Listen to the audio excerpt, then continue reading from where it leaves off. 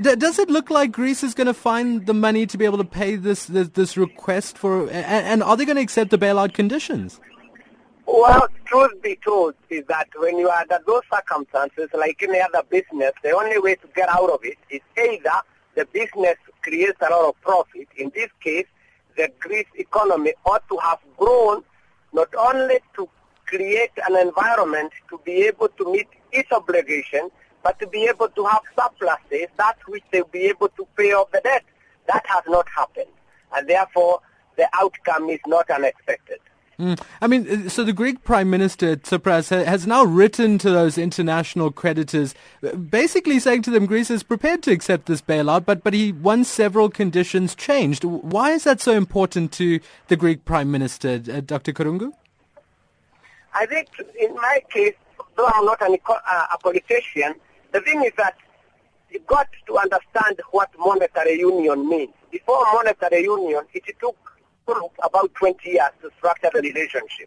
The consequence of monetary union and openness in trade means that the resources and mobility of people tend to go where there is a lot in terms of return. In which case, countries like Germany, countries like France, and many others have benefited tremendously. Others have not been doing well. Question: do you really tell them go away now, or you are no member anymore, or do you try to find a way to do it, understanding that the resource mobility that occurred 10 years cannot be reversed? That's number one. Number two, the Greece or the people in Greece ought to also understand that you cannot for always be acceded to meet your lifestyle. To me, that's become the debate. That's what we are hearing. That's what we see. But in the end, we are seeing a crack in one of the most respected monetary unions. We are seeing, in my view, what is about to happen. Take away Greece and see other countries like Spain, like Portugal.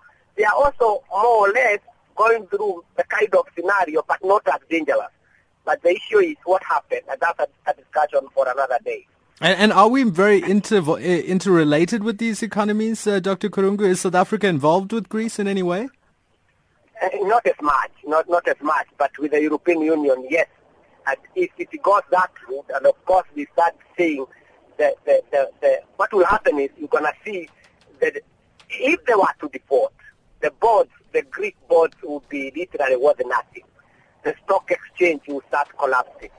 The interrelation between these countries will start having fear issue because it's not a small country. It's not about 10 million people who are defaulting, and they are equally integrated in terms of economic relations, in terms of mobility, in terms of investment, in terms of the money that flies from Greece to other European countries. So it's not going to be a very good scenario. However, for South Africa, I don't think we need to raise any alarm. We need to be a little bit alert that things are not going to be the same going forward.